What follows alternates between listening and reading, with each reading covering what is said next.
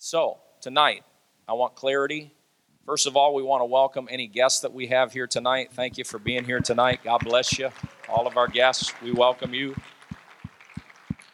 You may be a guest and you're like, what in the world are these people talking about?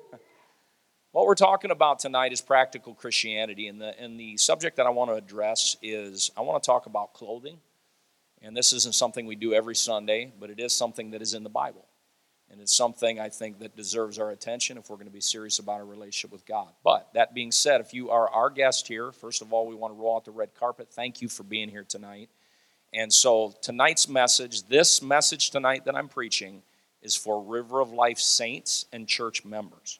So if you're a member of another church, you're visiting here, you're a guest, this is your first time here, maybe you're even brand new and you're trying to work through these things, I want you to know if you're not a member of this church here tonight, if you are a guest, this teaching is not directed at you and it may not apply. And all the congregation said amen.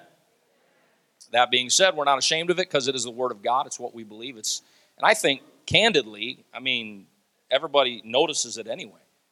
They're like, are you Amish? Are you like, what are you people about? How come you guys, what's up with that? We got the hair everywhere. Right? So people got the question anyway. So we're going to address it out of the Scriptures. We are not whacked. We are not nuts. We are not crazy. We are counterculture. We are counterculture, and we're not counterculture just because we want to be, like difficult and weird or strange. We are counterculture because when you follow the Bible, when you follow the Word of God, you are going to be different than the fallen world that you live in, and it's meant to be that way. God wants us to be different than the society and the world in which we live, and furthermore, we ought to be offering redemptive hope to the culture that we live in today, that, by the way, is very mixed up, is very messed up. My question for you is culture's approach working for culture? Are people healthier than what they used to be? Are people mentally healthier? Are their families better off? We have less divorce. We got people, are their lives coming together? Are they less addicted? No, none of those things are true because culture is sick and culture is hurting. And our nation, our country is in need of God. And we as God's people are not going to acquiesce to the culture in which we live. As a matter of fact, it is our job, listen up, saints, to transform culture through the power of the gospel of Jesus Christ. We don't win the world by becoming like the world. We win the world by becoming more like Jesus, doing what Jesus wants us to do, doing God's will in every area of life. And if you come any other Sunday, we'll talk about 50 other ways that God works in our lives. But this tonight, last week we talked about hair. If you were not here, that will be on our website. It's on our website.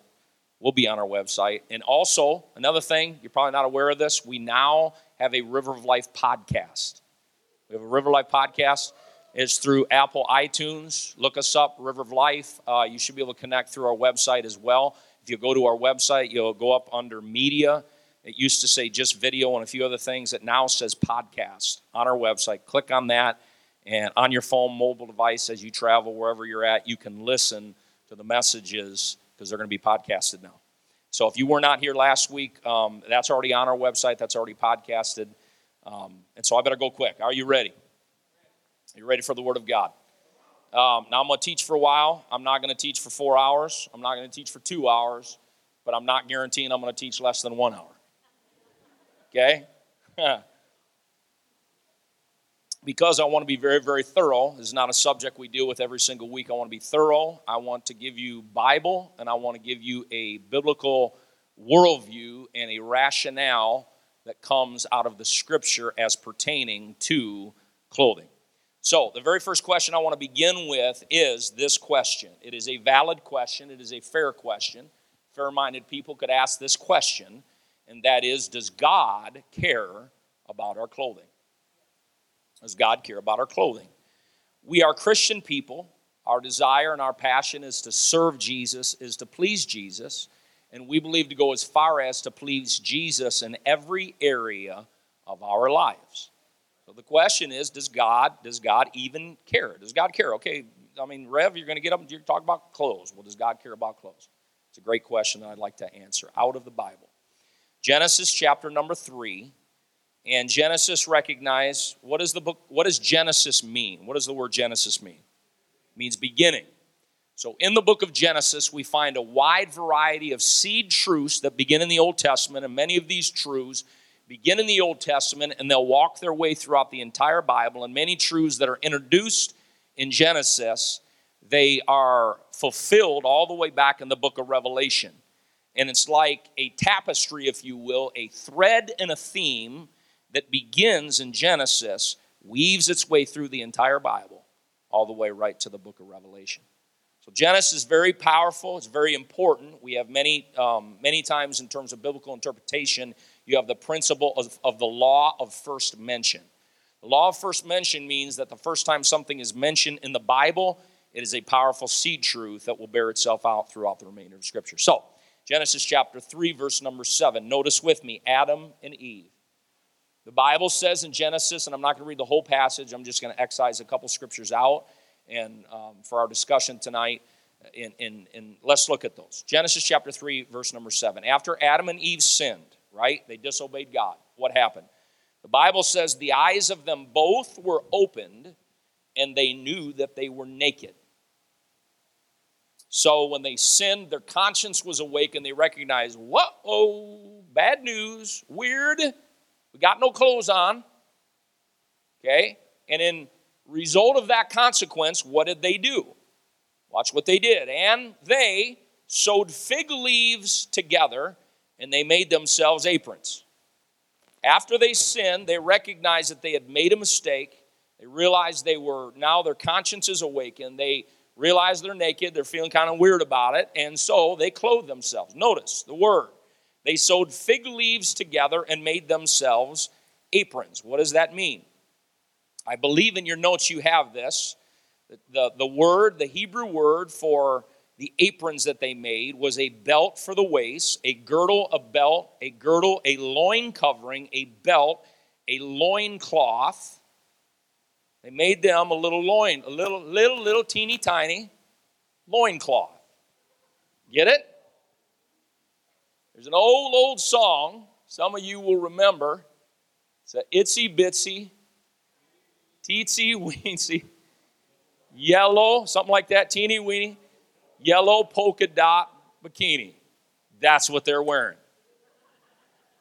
It wasn't enough. I mean, and folks, listen, crazier our world gets, the more people are taking their clothes off. They just are.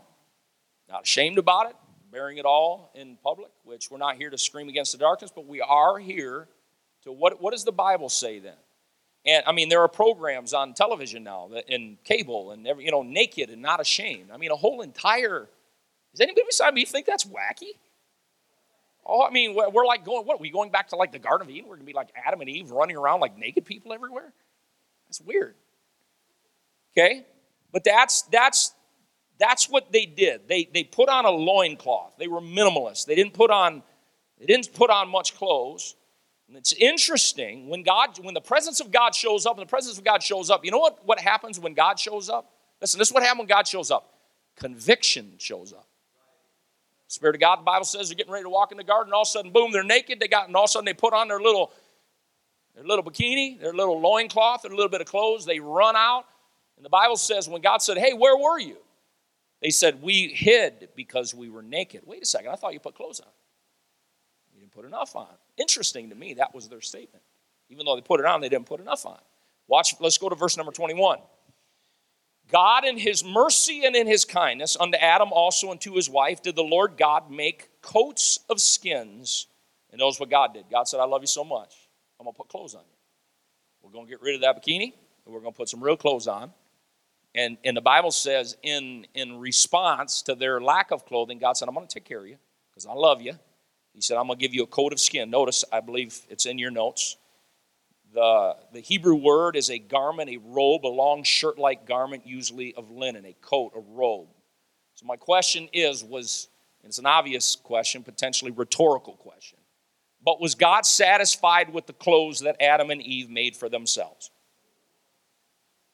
In fact, he was so dissatisfied that in his mercy, he personally got involved in their clothing choices. God said, this is what I'm going to give you to wear because what you're wearing is insufficient, doesn't work with me. God says, but I'm going to help you out. And he becomes the first fashion designer. He says, we're going to make some clothes for you. And he dressed them. And by the way, he dressed them the right way. And he created for them a physical covering for modesty's sake, and uniquely a spiritual covering that was to point toward their future redemption because there was an animal killed in the process. There was blood. There was an animal killed. He clothes them, and he's also saying, I'm foreshadowing a covering that I'm going to bring into your life that's going to be a spiritual covering. But it wasn't just a spiritual covering. It was a natural covering. So, going back to the original question, does God care about our clothing? Does he care how God's people dress? Okay, so, and again, I'm gonna play a game here a little bit, and forgive me, not really, that's just kind of permission because I'm getting ready to say something sarcastic. But sometimes hyperbole is a good way to make example, okay? So, and I'll probably do that throughout this message. If God didn't care what we wear, then God would not care what we didn't wear. And nakedness would be acceptable if God doesn't care. What I would say is, according to Genesis chapter 3, verse 7 and verse 21, is that God cared then, and he still cares now. The clothes that we wear matter to God. Okay, so we're going to deal with a few things. Well, Pastor, God looks at the heart. Absolutely, you have my full and complete agreement. God does look at the heart. There is no question about it. Let's go to that scripture. 1 Samuel chapter 16 and verse number 7.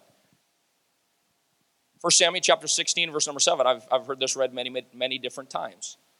But the Lord said unto Samuel, look not on his countenance or on the height of his stature.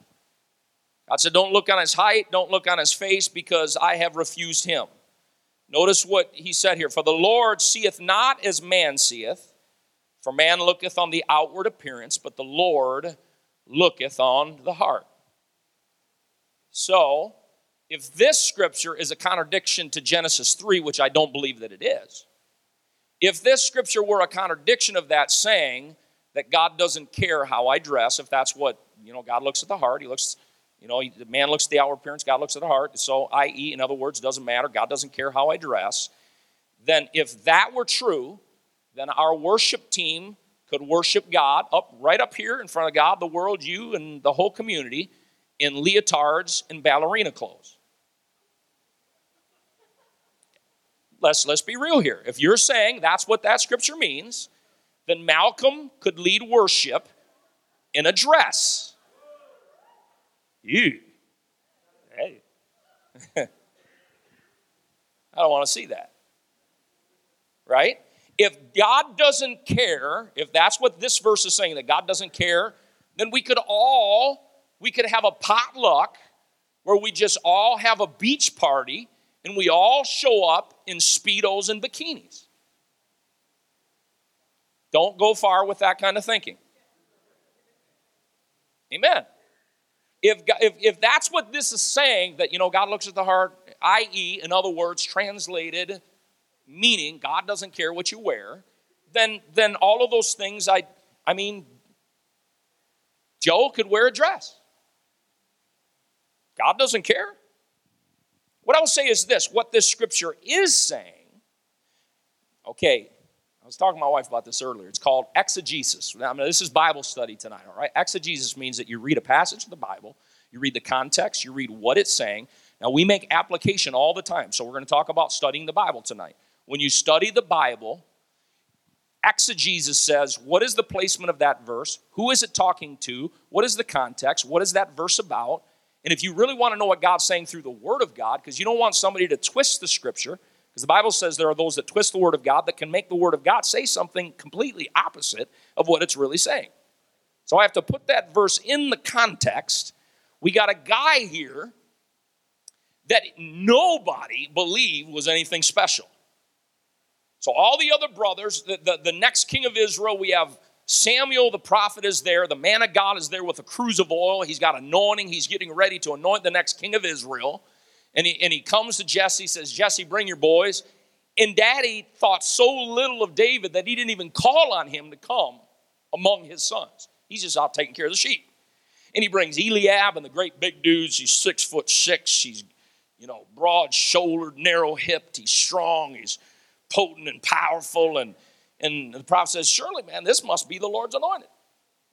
You got the next brother, big, rough and tumble leadership. I mean, he was captain of the varsity football team. He's a manly man, and he shows up, and Samuel says, surely, man, this has got to be God's anointed. There's a little whisper voice inside of his spirit that says, no, he's not the one. And they go through all the brothers. None of the brothers are chosen. And Samuel's like, God hasn't given me the green light yet. Are we missing anybody? Well, yeah, we got this punk little kid. That's what his dad thought about him. He didn't think he was anything of consequence and worth.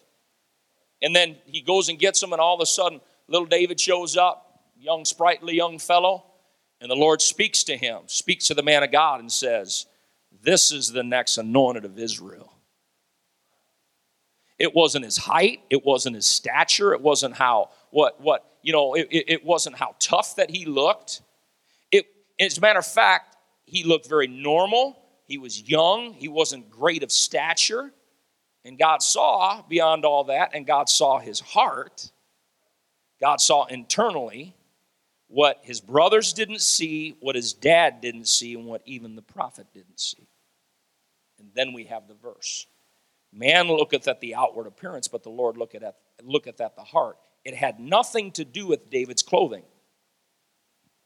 Now, you get the point that I'm making? He obviously wasn't dressing immodestly. He wasn't dressing wrong. He didn't, show up in the wrong kind of clothing. In fact, there are scriptures that show that God really does care what we wear. So that scripture is not dealing with clothing. We okay? All right? In fact, what I would say tonight is that we who are God's people are to represent something. If a Christian man loves Jesus, let me ask another maybe rhetorical question. Will a Christian man that loves Jesus represent Jesus well with tattoos all over his face, a death metal shirt, and an address?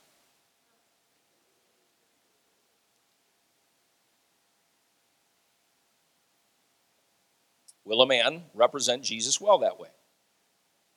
I would argue no. If a Christian woman loves Jesus, will she represent Jesus well in a red mohawk and a studded leather bikini? I'll answer for you, no. Right? Those who bear God's ownership are uniquely called to be different. Amen? It's God's people. We're going to be different, reflective of a higher principle. The good news is that when Jesus buys us with his blood, he owns us lock, stock, and barrel. We belong to Jesus. That's good news. He bought us with his blood. He purchased us with his blood. He said, you're not worthy, but you know what? I love you. And I want you, and I want to save you, and I want to change you, and I'm going to give you my blood. My blood's going to wash away your sins. I'm going to fill you with my spirit. I'm going to make you my own. I'm not going to re-preach my Sunday morning message, but he said, I'm going to make you my workmanship, my poema. I'm going to make you my masterpiece. I'm going to make you my greatest work of art, and I'm going to take you out of the trash, and I'm going to make treasure out of you. And I'm going to lift you up to the whole world so the whole world can see. God says, this is what I can do in somebody's life. I can take somebody addicted to drugs. I can pick them up, clean them up, fill them with my spirit, put joy in their life, and give them all of these wonderful things. And God says, this is my workmanship. This is my trophy, if you will. So God wants to use us to represent his goodness in the world. 1 Corinthians chapter 6 and verse number 19. I was reading this afternoon. It kind of caught me. 1 Corinthians 6:19. Paul begins with what? You ever notice that? I mean, it's a divinely inspired what? What? He's like, it's almost, how would you explain that? What? Like, come on. Know ye not? He's like, what? Don't you get it? What? Know ye not that your body is the temple of the Holy Ghost. I got to teach the Spirit on me tonight. That means I got to be really careful, because this could turn into 4 hours very quick. You're the temple of the Holy Ghost. The temple was a big deal. You didn't defile the temple. The temple was a big deal. The temple represented God to the world. When you came to the temple, the Old Testament temple, not everybody could just go stroll into the temple and just, order a Domino's pizza and be slopping food all over yourself and get a 2-liter of Mountain Dew and just slug it down in the middle of the temple.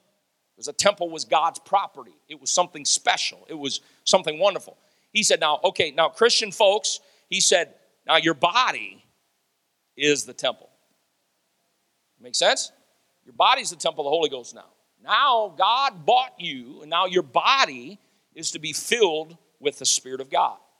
He said, your body is the temple of the Holy Ghost, which is in you, which you have of God. And this is good. If you got a saint sitting next to you, say you are not your own. You're not your own anymore. That means God reserves the right to direct your life now. He is the Lord Jesus Christ. Jesus is Lord. He wants to be more than just my Savior. He wants to be my Lord. We'll leave that one alone. That means he's the boss, I'm the applesauce. He's the Lord. You are not your own. Okay, 20, for you are bought with a price. You're bought with a price. You've been bought with the blood of the Lamb. Therefore, because you've been bought with a price, therefore glorify God, notice with me, in your body and in your spirit, which are God's. They belong to God. They are God's property. So worship God. He said, you've been bought with a price. Now Jesus owns you. He bought you with his blood. Now when you worship God, this is what I mentioned earlier, you worship God not just in your spirit. There was a false doctrine called Gnosticism that said, it's just about him saving your spirit, and then that's divorced from any real reality. And you can, in other words, once you're saved, just do whatever you want to do because the body doesn't matter. This scripture proves that to be not true. Worship God, glorify God in your body and in your spirit. Notice in your notes, body, that means the external, the outside. So the outside does matter. We worship God in our body. What we do with our body matters. If I'm a Christian and I come and slug you right in the nose, that's probably not going to be a really good witness. What I do with this body matters, as well as what happens in my spirit, all right? So this scripture, the Bible teaches a concept throughout all of its pages, a theme from Genesis to Revelation, that there's a distinction of people. This goes beyond ethnicity, that there are two camps in the world. There are those that are connected to God, those that have been brought out of the world, those that have been saved by the grace of God that are part of the church. The church is the ecclesia. Literally, it means the called out ones. We are called, almost every single epistle in the New Testament is written to the church in Corinth. He says, you're called to be saints. Not New England. It's not like the Catholic Church does. Not a saint like that. But we're called to be, that's real life human people. What is a saint? A saint, the word is hagios. It's the same place that we get the word holy. Saint, that means you are the holy ones. You are the separated ones. You are the sanctified ones. You are the ones that belong to God. You have been brought out of the world. Now you're God's property. Now you're God's ownership. He's brought you out of the world. He's cleaned you up, picked you up, filled you, blessed you, helped you to showcase you to the world. He's brought you out of all that. You're now a saint. You are special. And now you are in some senses oddly disconnected from the society that you live in. Why is that? Because this world is not my home. This world's not my home. The Bible calls us sojourners. What does that mean? I'm on a journey. I'm just walking through this world. You say, where were you coming tonight, Pastor? Were you coming to church? No, I wasn't coming to church. What about tomorrow? Where are you going tomorrow? I'll tell you where I'm really going. I'm going to heaven. And on my way to heaven, I'm going to stop by church. I may stop by Rapids Nutrition. I may stop by Walmart. I may go to a variety of places on my way to heaven. But really where I'm going is heaven. Everything else is immaterial. And I'm a sojourner that's walking through this world. That's why I'm not marrying myself to this world. That's why what this world thinks about me doesn't even matter a plug nickel when it comes to pleasing God. I'm not out to please the world. I'm out to please God, because in the end, final analysis, the only thing that's going to matter is what does God think? So I am uniquely disconnected, And so we need to understand, especially that the closer that we get to God in a very dark generation, the closer that we get to God, the more odd that the church is going to appear. Think about it. The second largest denomination in the United States of America is the United Methodist Church. They are going through a massive split right now. It's going to happen right in Minneapolis this year. Do you know what the split in the middle of the United Methodist Church is about? Is whether they're going to ordain and allow homosexuals to be bishops in their church. That's the second largest denomination in America. What are you saying? I'm saying there are some battles that are going on. We are not interested in acquiescing to society. Now, let me qualify. I don't mean being arrogant. I don't mean being rude. I don't mean being hateful. I don't mean being condemning. We're not going to condemn the world. If someone is struggling with any sin, let's not just pick out one. If somebody's struggling with, whatever sin, they're struggling with addiction, they're struggling with murder, they're struggling with theft, they're struggling with anything. If they're struggling with adultery, if they're struggling, all sin is wrong. But we're not going to cave to our society and say, okay, society, this is a big deal to you all. It runs contrary to the Word of God, so we're going to change the church to fit the world. Friend, it will never work. Because the world's constantly going to be changing all the time. There's going to be something else. That's why you know where we're safe? We're safe in the Word of God. We're safe in the Word of God. Let everything else fall where it's going to fall. Again, I'm not talking about arrogance. We need to have the right spirit, love people, be kind, be generous, be gracious, all of that. But at the end of the day, what I'm saying is we're not acquiescing to our culture and our world because we are the called out ones. We are the body of Christ. And so what that means is that God's people are going to be different than normal. They're going to look and say, man, your customs, your mindsets, your lifestyle practices, your preferences are way different than us. Whoa, you're weird. And we say, praise God, hallelujah. God's been good to us. And we're after you. That's right. We are. Okay, so 1 Peter 2. I've got to go quick. 1 Peter 2 and 9. But you are a chosen generation. Notice this is the New Testament. He's speaking to the church. You are a chosen generation, a royal priesthood, a holy nation, a peculiar people. Go ahead and look at your neighbor. You want to say this. You are peculiar. You're peculiar. Peculiar people. That's what he said. Chosen generation, royal priesthood, holy nation, peculiar people. That you should show forth the praises. This is why. That you should show forth the praises of him who hath called you out of darkness into his marvelous light. Yep, I'm different, but God brought me out. God changed me. I'm not what I used to be. Amen. God's changed my life. I'm not the same old person I used to be. I'm changed. I'm different. God's blessed me. I'm so thankful. I'm walking in the light now. Amen? Which in time past, notice we're not a people. Before we weren't. We weren't a people. But now, we are the people of God, which had not obtained mercy, but now have obtained mercy. Dearly beloved, he said, in light of this, I beseech you as strangers and pilgrims, see that same word, sojourners, strangers, pilgrims, abstain from fleshly lusts which war against the soul. Having your conversation or your lifestyle honest among the Gentiles. Now you're in the church, you're out of the world. Now be honest among the people in the world, among culture. Now notice what it says. Whereas they speak against you as evildoers. Like they're weird, man. They're different. That's okay. They may, by your good works, which they behold, glorify God in the day of visitation. What are you saying?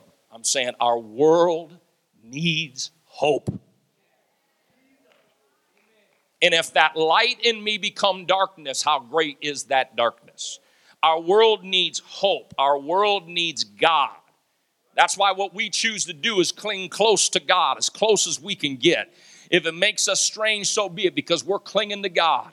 We're loving God, because what this world needs is this world needs God.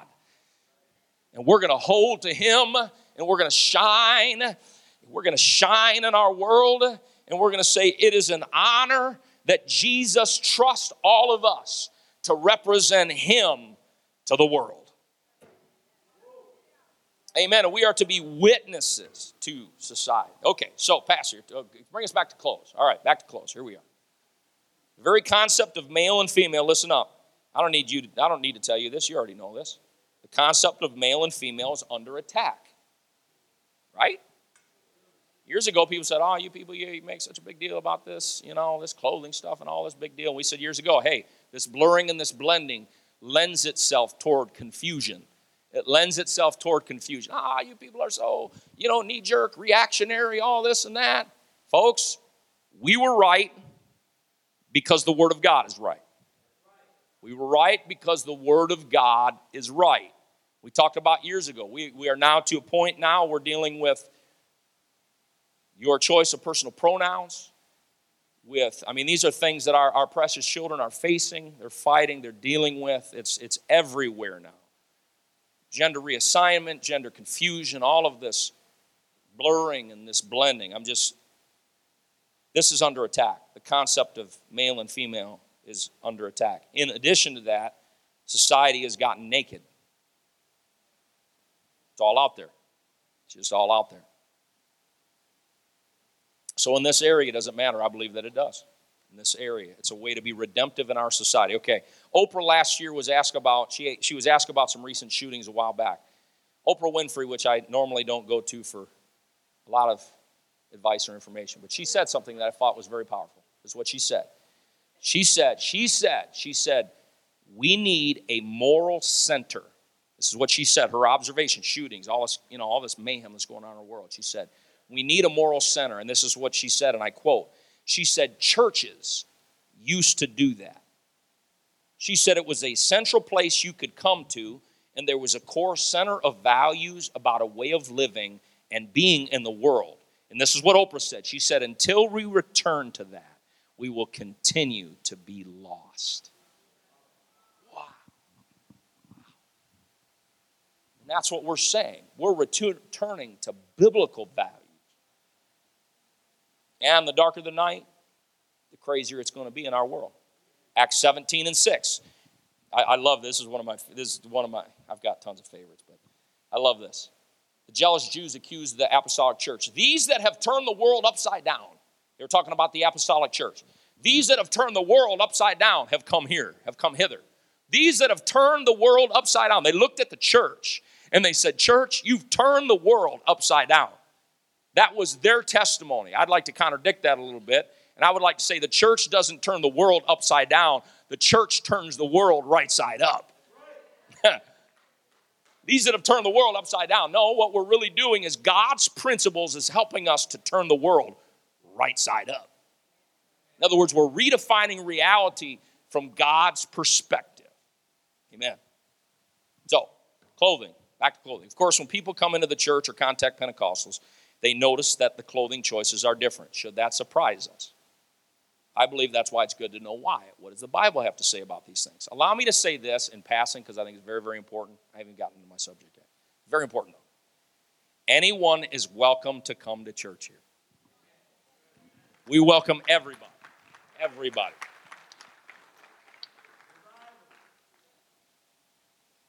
Anybody is welcome here. We welcome all people. Doesn't matter what you're struggling with. Doesn't matter what you're going through. Doesn't matter the kind of sin in your life, because that's the way God is. You can come to God. He'll take you as you are. He won't leave you there.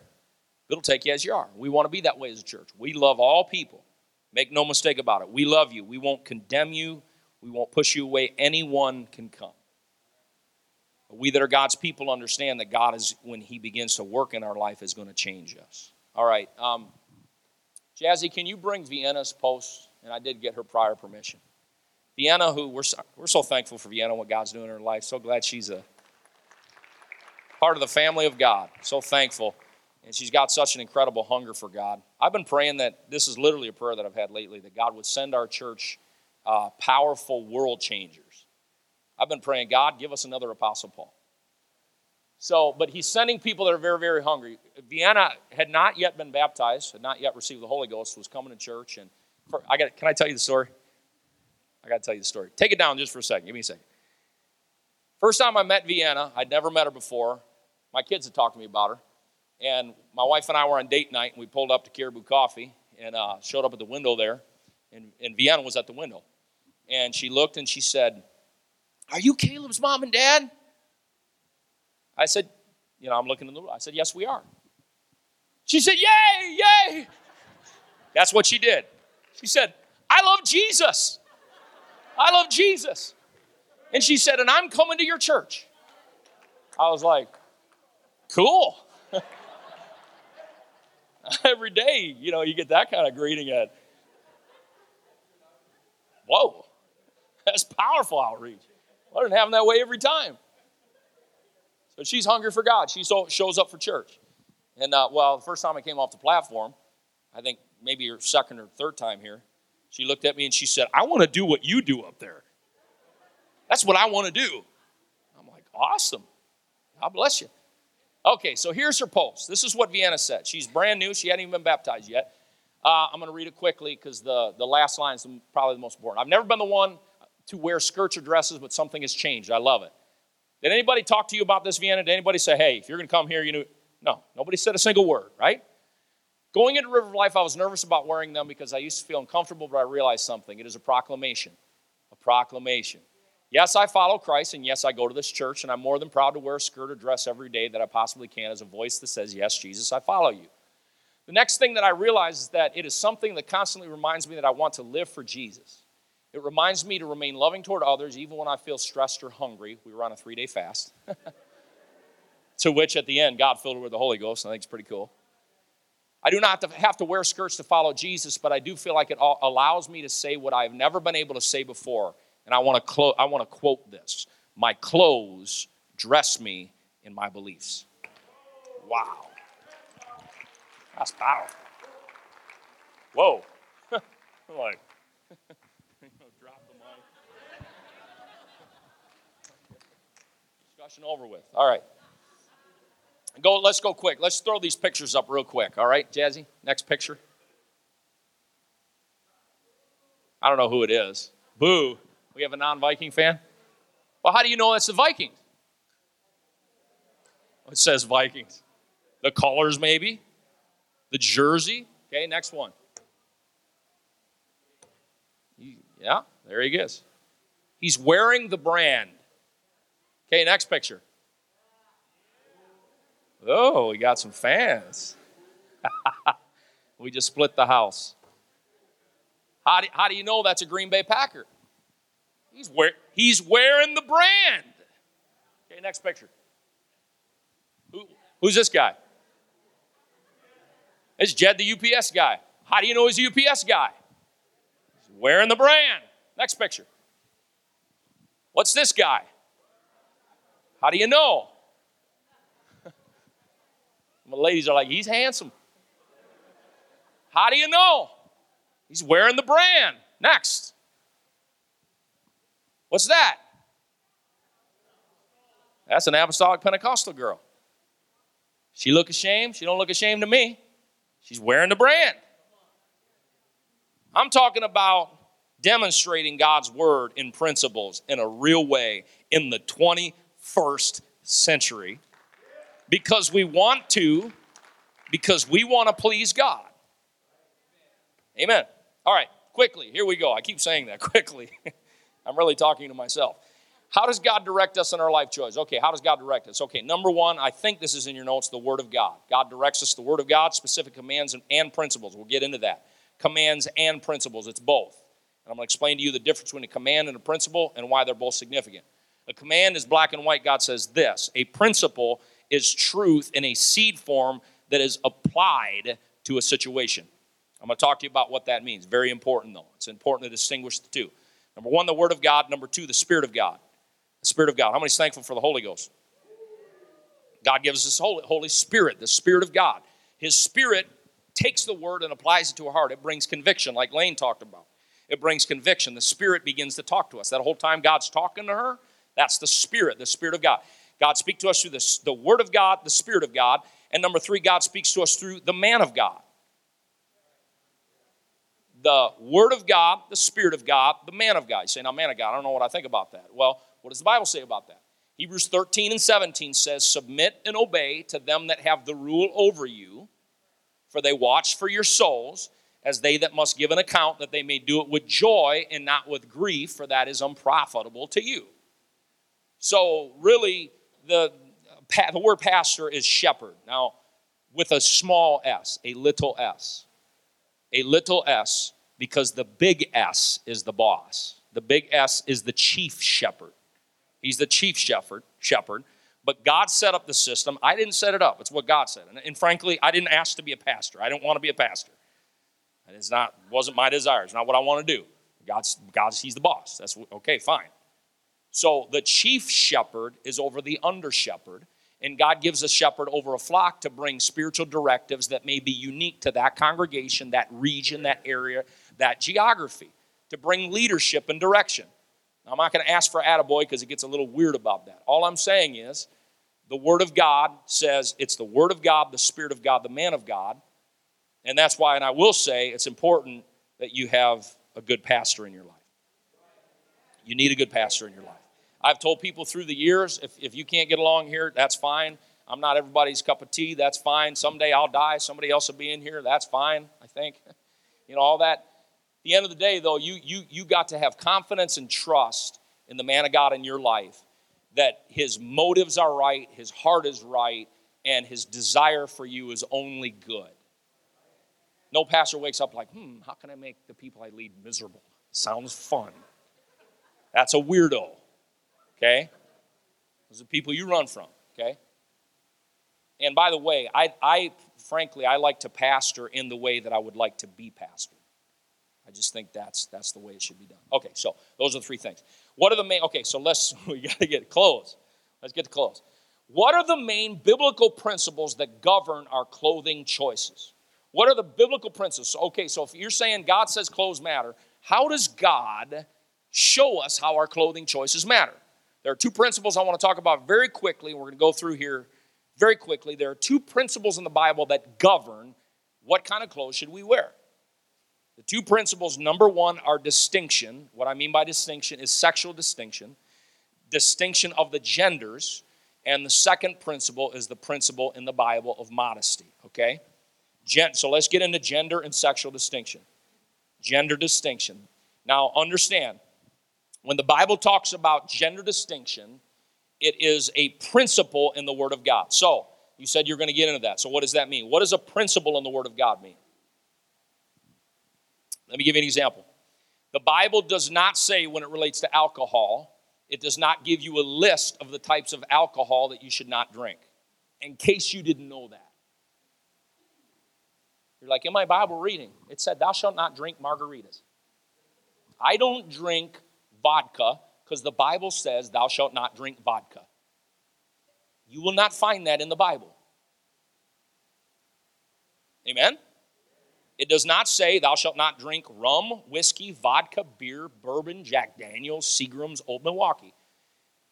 You know why? It doesn't have to tell us to name every liquor. It gives us principles in Proverbs 23 and in many other places.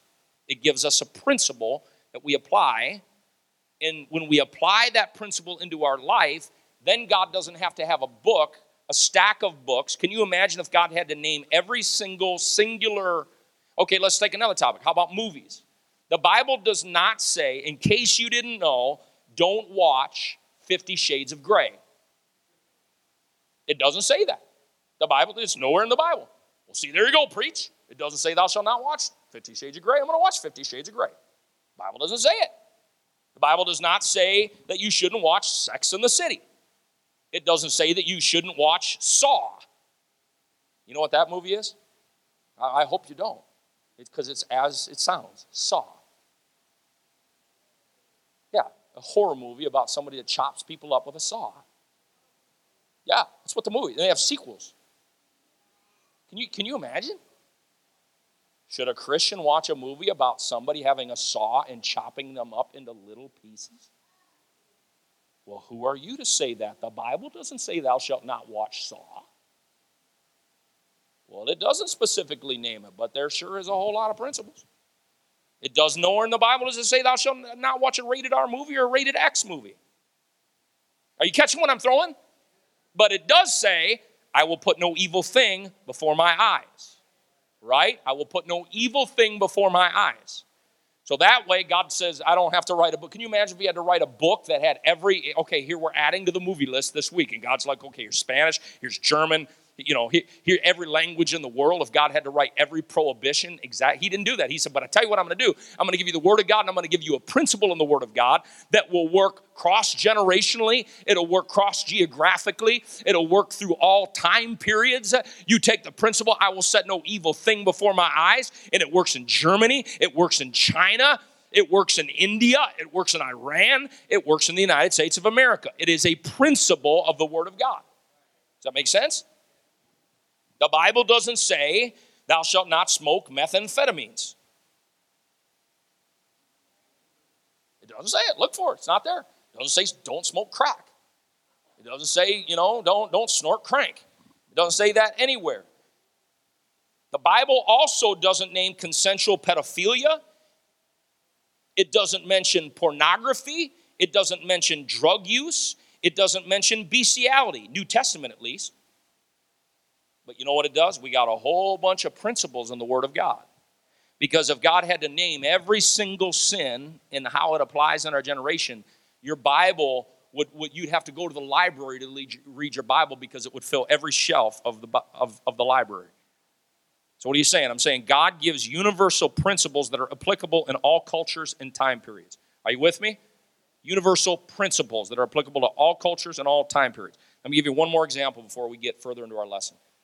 Ephesians 4:29. Ephesians 4:29. Let's talk about this. Let no corrupt communication proceed out of your mouth, but that which is good to the use of edifying, that it may minister grace unto the hearers. Okay. If you couldn't make an application of biblical principle out of that verse, then you would lose the principle and ultimately you would lose the truth. What are you saying? I'm saying there's no place in the Bible that says thou shalt not say the F word. It doesn't say thou shalt not drop the F-bomb because that's a bad thing. It does not say thou shalt not say the S word.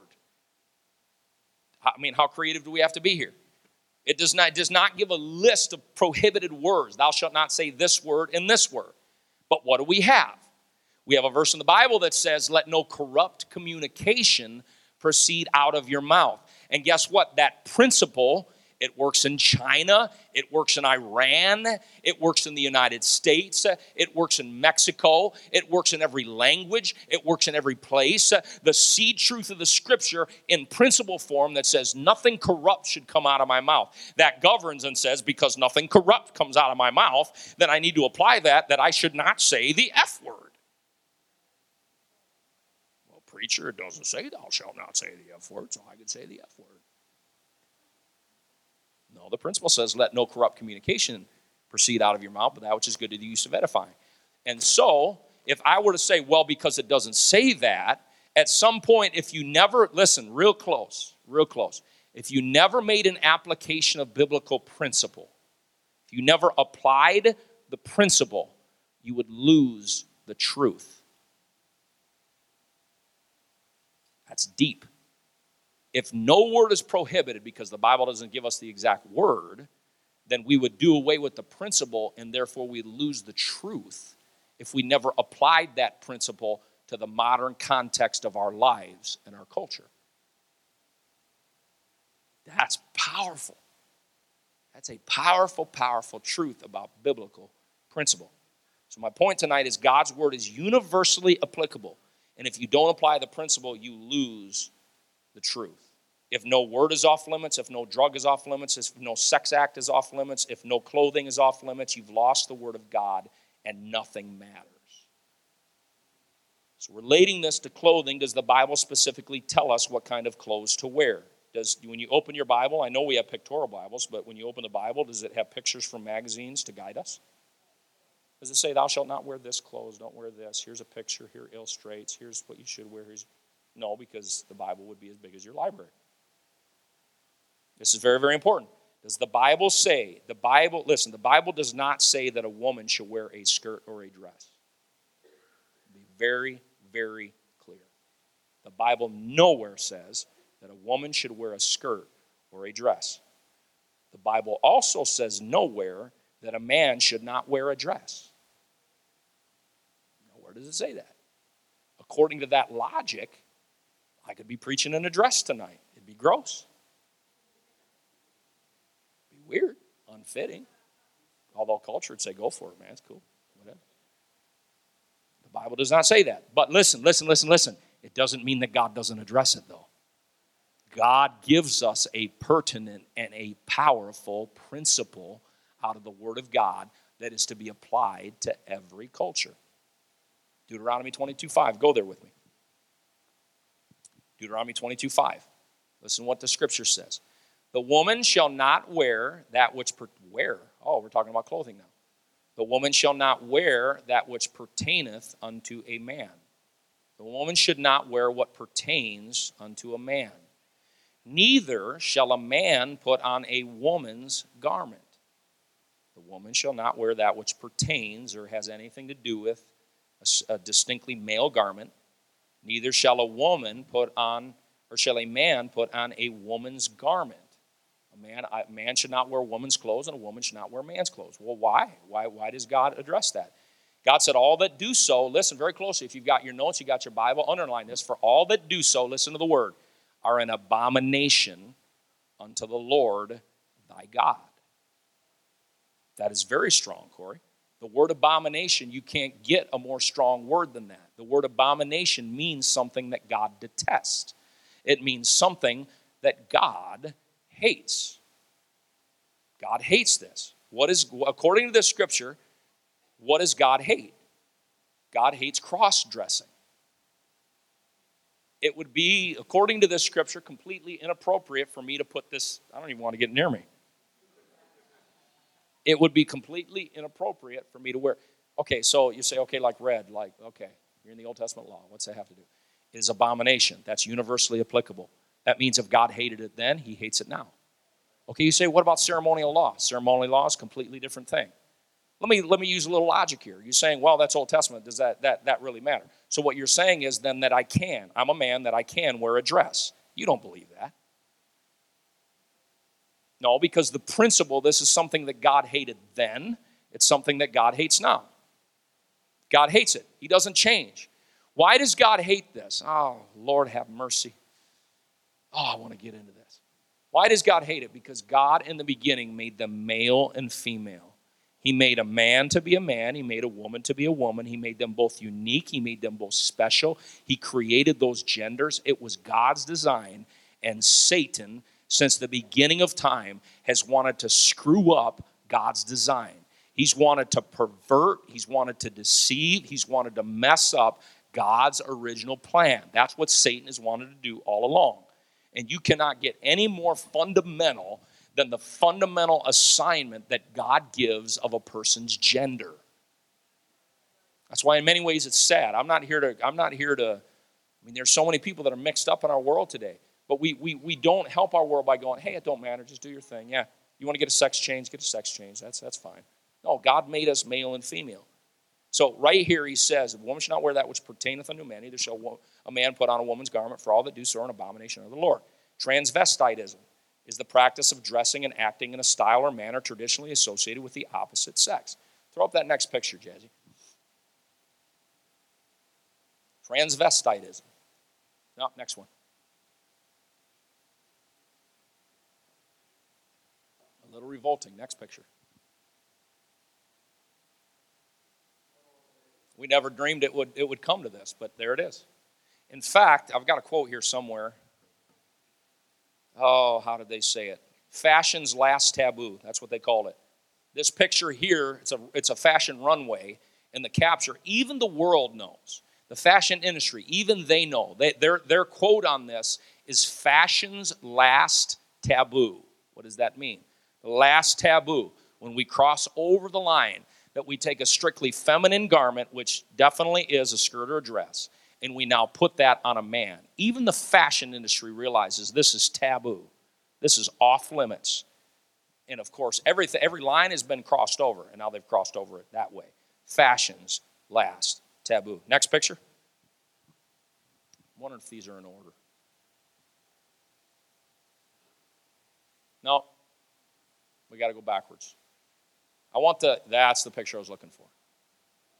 Anybody know who this is? Is Rodman. Ain't he cute? Old Dennis Rodman. I think there's another picture. It's Dennis Rodman. Not here to criticize him. Really, what are you saying? I'm saying that the gender blending, it's offensive, and Rodman knows that, and that's why he's doing it. He's doing it to make a point. He said, I'm making a point. I'm wearing a wedding dress. Here I am. He's making a point. And I think we all get the point. Okay, so let's deal with this question. Why is cross-dressing problematic? Blending, blurring, and confusing the genders of people. Here's the statement I want to make. It may be in your notes. If not, you can write it down. Clothing serves as a line of demarcation, a protective wall between and a protective measure for gender. God chose it that way. That's why he said, man, don't wear women's clothes, women don't wear men's clothes. God said, I didn't say that. That's what God said. And when those walls begin to crumble, gender confusion enters the vacuum. Welcome to America. Church, this stuff matters. It matters. It matters because it matters to God. All right? Sticking with a biblical directive matters to God. Job 40 and verse number 6. Interesting. Then answered the Lord unto Job out of the whirlwind and said, notice what God said to Job. Job, gird up thy loins now like a man. I will demand of thee and declare thou unto me. Gird up the loins was a way that man would pull up part of his robe into his legs, tuck it into his belt in such a way that it made breeches, a breech-like effect. This has traditionally been true, and especially in a Western culture, for hundreds and hundreds. This is not like a 50-year thing. For hundreds and hundreds of years, men wore breeches, breeches, breeches. Men wore pants. The old idiom that went like this, right? The old idiom, you can tell who wears the pants in the family. Jane bosses her husband around something scandalous. It's clear that she wears the breeches in the family, right? Person may say, I don't intend to let my wife wear the pants in the family. That's out of the McGraw-Hill Dictionary of American Idioms. This idiom generally applied to women and dates from the mid-1500s, a time when they wore only skirts, equates pants with an authoritative and properly masculine role. And that traditionally was true in America. My mother was born in 1951, and she said when she went to school, all the girls, when they went to school, they all wore dresses and skirts, which is astounding to me, even as a young person when I was young. I once was young, now I'm old. But culture even had that. Culture got that thing. You look back, well, you can't do that in a skirt. Well, women did for hundreds and hundreds of years. They rode horses. They downhill skied. They ice skated. They did everything because that's the way it was. Well, why was it like that? Because our nation was built more on a biblical directive. The farther that kicked God out of school, kicked the Bible out of school, can't have 10 Commandments around, can't have any of this. Well, we get farther and farther away from the Word of God. Should we be surprised that it ends up with gender dysphoria and complete confusion? Should that surprise us? I'm not surprised by it. But we've got to, again, understand historical context as well as the biblical directive. It matters. This stuff matters. The men used to wear the pants. This has been hijacked, and in recent history has changed. What I would say is this, when it comes to sexual distinction in our culture, and it shows based on that picture that was just put up there, that even the fashion industry said the last bastion. What do they say? That in our culture, dresses and skirts are undoubtedly feminine apparel. Am I making sense? In our culture. You're not going to see me wearing that. Thank God. Dresses and skirts are distinctly female apparel. I'm going to just pass by a lot of this stuff here. Is it unique to us that when Bruce Jenner becomes Caitlyn Jenner and he changes his sexual orientation, not just his orientation, but his definition, he has a surgery, he's taking hormones that makes him a woman. Is it any surprise when Bruce becomes Caitlyn, what clothes does he start wearing? Well, women's, what's that mean? He starts wearing a dress and he starts wearing a skirt. That's because there's a recognition that a dress or skirt is feminine apparel. So, you say, man, Rev, I don't know what I think about all that. I don't know if God cares about all that. If God didn't care, then DJ could come to church in a skirt. He could come to church in a dress if God didn't care. You would have no rationale to say if it was wrong if distinction didn't matter. Guys put on dresses. What's going to happen, church, when they come out with men's dresses? Everything has become unisex, androgynous. Everything is just blurring of all lines, right? Guess what? I'm not unisex. I'm one sex. I'm a man. That's what God made me to be. Ladies, if you're a lady, God made you to be that. Here's what I would say. When you're at any airport in the nation, now throw that next one up there, Jazzy, the bathroom one. Okay? So if you're any bathroom if you go to Calcutta, India, and you don't speak their language, you want to find the men's bathroom, you look at that, you want to find the women's bathroom. Next one. Women's bathroom. We don't have to look any farther than the bathroom door. It's that simple. A 5-year-old can understand that, right? Why? Because there's a distinction between the two. So we're saying, as God's people, we want to live that distinction. If I'm a man, I'm going to wear pants. If you're a woman, you wear a dress or a skirt. And therefore, we're taking the principle in the Bible and we're living the principle in the Bible. You say, well, the bathroom door. I tell you what's pretty unique because that doesn't even matter anymore. 2 Timothy 3:13 says, evil men and seducers shall wax worse and worse, deceiving and being deceived. He didn't just say worse, he said worse and worse. But he said, continue thou in the things that thou hast learned. Things are getting darker out there, folks. See what's happening? They're even infringing on that. If you identify as a woman, a man can go into a woman's bathroom. It is still an outrage to me. This stuff ticks me off so bad. I mean, I'm like, I didn't go into Target for probably a year or 2 years. I don't walk foot in there. Kids are like, Dad, you're overreacting. I'm not overreacting. It ticks me off because it's intentional. It's not like, it is intentional. In a boardroom somewhere, people were making decisions. We're going to change our culture. And we're going to change our culture. And if somebody says they're a woman, even though they're a man, they can go into the woman's bathroom. I've got 3 daughters. I got a problem with that. I don't want some pervert going in there saying, I'm a woman. He's a guy. He's a red-blooded American man. Where's that going to end? Our kids in our high schools, that means that in the dressing room, in the shower area, that some guy can just come in and say, I'm a woman today. Well, yeah, every 15-year-old red-blooded hormonal young male is going to be, I'm going to be a girlfriend today.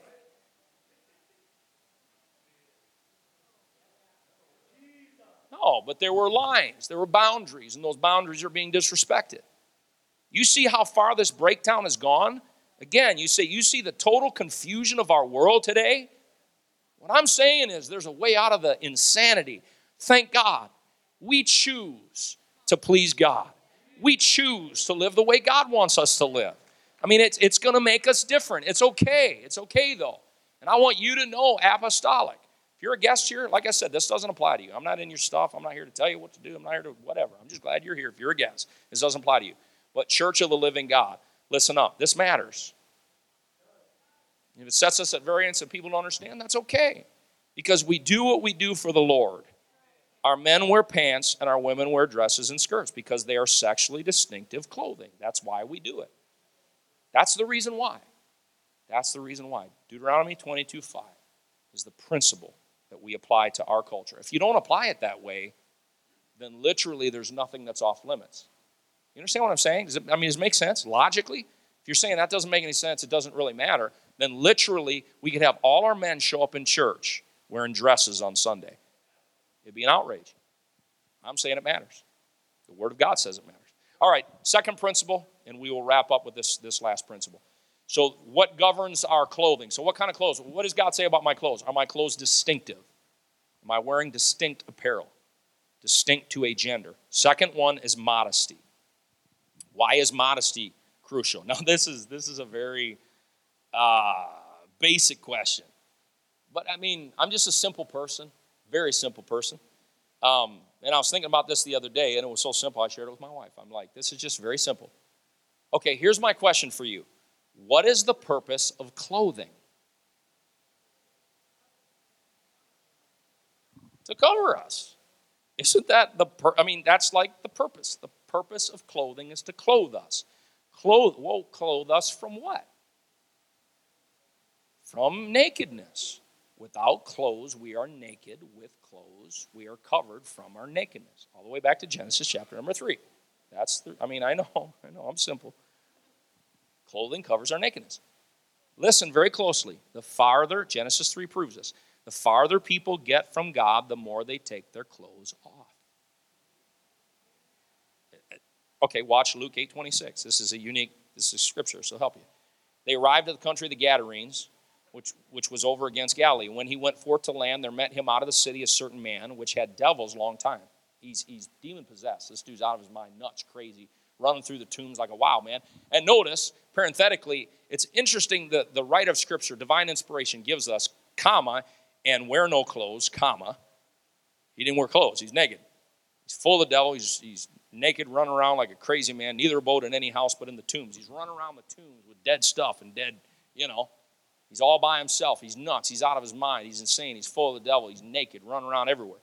When he saw Jesus, 28, he cried out and fell down before him with a loud voice, said, "What have I to do with thee, Jesus, thou Son of God Most High? I beseech thee." The devil's talking to him. "Torment me not." Then the devils went out of the man and entered into the pigs, the swine. And the herd ran violently down a steep place into the lake and were choked. Some pigs are smarter than people. Pig said, "We ain't putting up with this."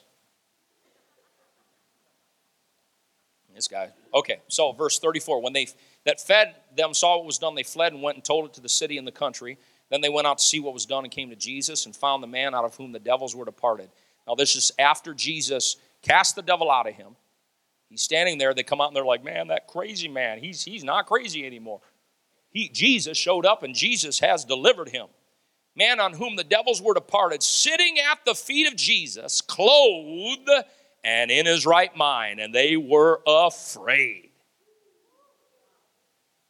Farther we get from God, the more the devil influences, the more the clothes go flying off. That's why it's no wonder in our culture today it does not surprise me. Nothing should surprise you anymore. But when you come to Jesus, you start putting your clothes back on. We move away from nakedness. It's obvious. We move away from nakedness. Okay, so here's another question. Let's work through this rationally, okay? You don't cover your face, right? I want you to think through this with me, because this is the exercise that I've been going through lately. We don't put a bag on our head. In case you're really not feeling good, I guess, maybe. Put a couple holes in there. It's a bad day. I'm not feeling too good today. No, we don't cover our face. We don't cover our hands. Well, what do we cover? We cover the trunk of our body, primarily. Why do we primarily cover the trunk of our body? It's our private area, right? The trunk. So the main part of our body, the goal is we're moving away from nakedness. The sexual or reproductive areas, we cover those areas. I know, you're like, "Rev, you're breaking this down so basic." I am, though. There's a reason. So furthermore, the goal is to protect the covering or the clothing of those areas of your body. The farther culture gets away, the more everything begins to creep. It all creeps. It creeps up, up, up, up. It creeps this way until everything is exposed.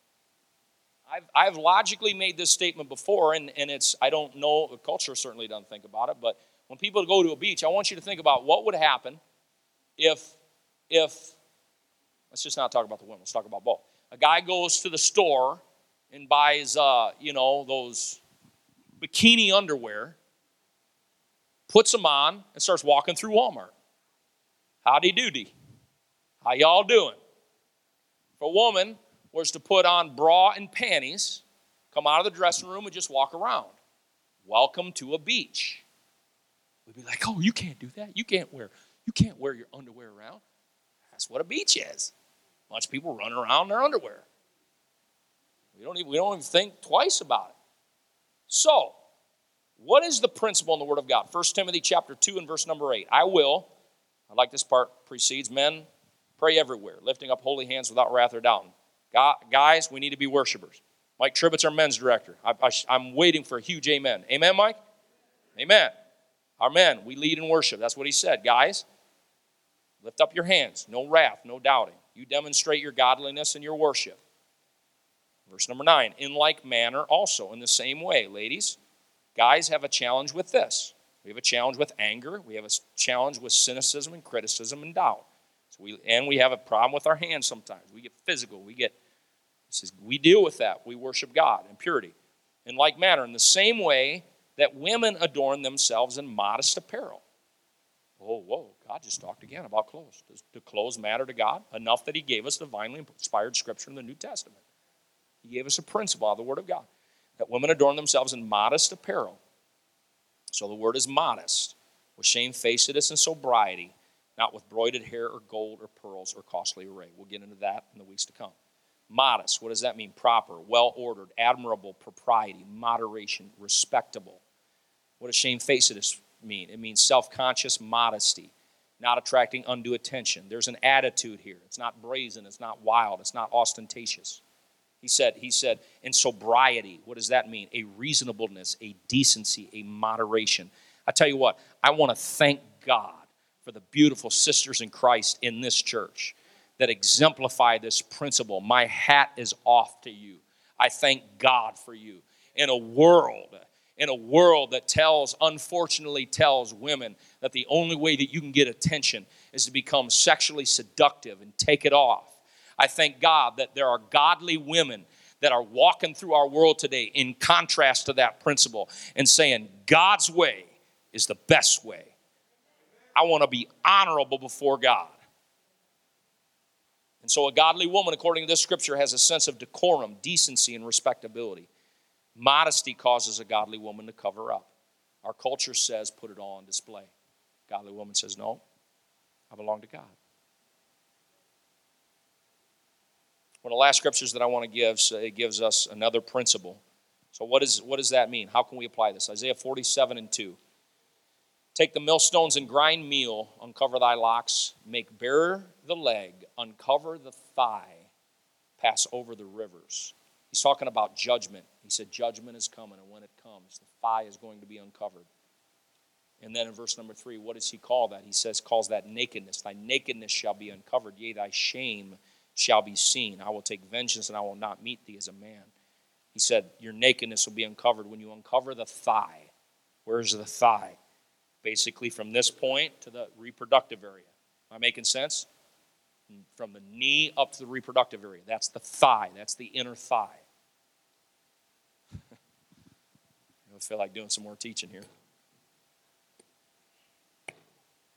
Our kids that are dating, there are some places that somebody's hand never belongs. It's just, it don't belong there.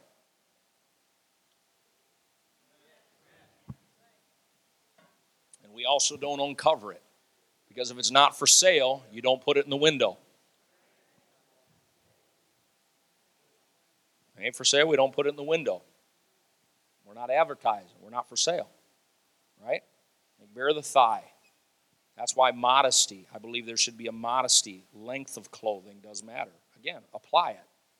There should be, cover the trunk, the main part here. It should tend toward the long side of things. To cover, right? Isn't that decency and decorum? Not making bare the thigh? Wearing clothes that are revealing, tight. We're making sense. So, these are the principles of the Word of God. The two principles are modesty and distinction, sexual distinction. That's how we know. That's the principle. Does God care about our clothes? I believe the Bible shows that he does. So, how should we dress for spiritual success? Here's the Word of God. There are the two principles, modesty and distinction. What do you say we wear the brand? Let's stand together tonight. I want to end with this final scripture. 1 Peter chapter 2, and verse number 9. I read it earlier. I want to read it again. But you, church of the living God, are a chosen generation. You are a royal priesthood and holy nation. You're a special people. You're a peculiar people, that you should show forth the praises of him who called you out of darkness. That's what you used to be, but now you're walking in the light of Jesus. You've been pulled out of the darkness. Now you're walking in the light, which in time past were not a people. We used to just run with the crowd and do what everybody else did, but now we are with the people of God, which in the past had not obtained mercy, but now have obtained mercy. God showed his mercy in my life, and he washed my sins away, and I'm in the church now. I'm a peculiar people. I'm a holy nation. I'm a chosen generation. Dearly beloved, I beseech you, Paul's writing to them with that idea in mind because you're special to God. I beseech you as strangers and pilgrims, abstain from fleshly lusts which war against the soul. Having your conversation or your lifestyle, practical Christianity played out. Honest among the Gentiles, that whereas they speak against you as evildoers, they may see your good works, which they behold. And then they, when they see your good works, will glorify God in the day of visitation. Could it be one of the greatest forms of evangelism? As when the world looks at us and says, you're weird and you're different in this way. And we say, yeah, we are, because God's changed us. God's changed us. I want this church to know that God has called you out of this world to be a billboard for Jesus Christ. A walking billboard for the glory of God. And people are going to look and say, well, man, how come you got it all together? How come your marriage is working? How come your life is working? And you can say, guess what? God's been good to me. And the Bible says that they will glorify God in the day of visitation. Church, there's a visitation that's coming. It's called a revival, where God's going to begin to call this city. And they may have castigated and criticized you in the past, but all of a sudden, God's going to touch their life, and they're going to be next to you in the altars, glorifying God in the day of visitation, saying, man, now I'm one of you. Now I'm a Pentecostal too. I'm an apostolic too, because God's been good to us. You feel that way tonight? We put our hands together and worship our God tonight.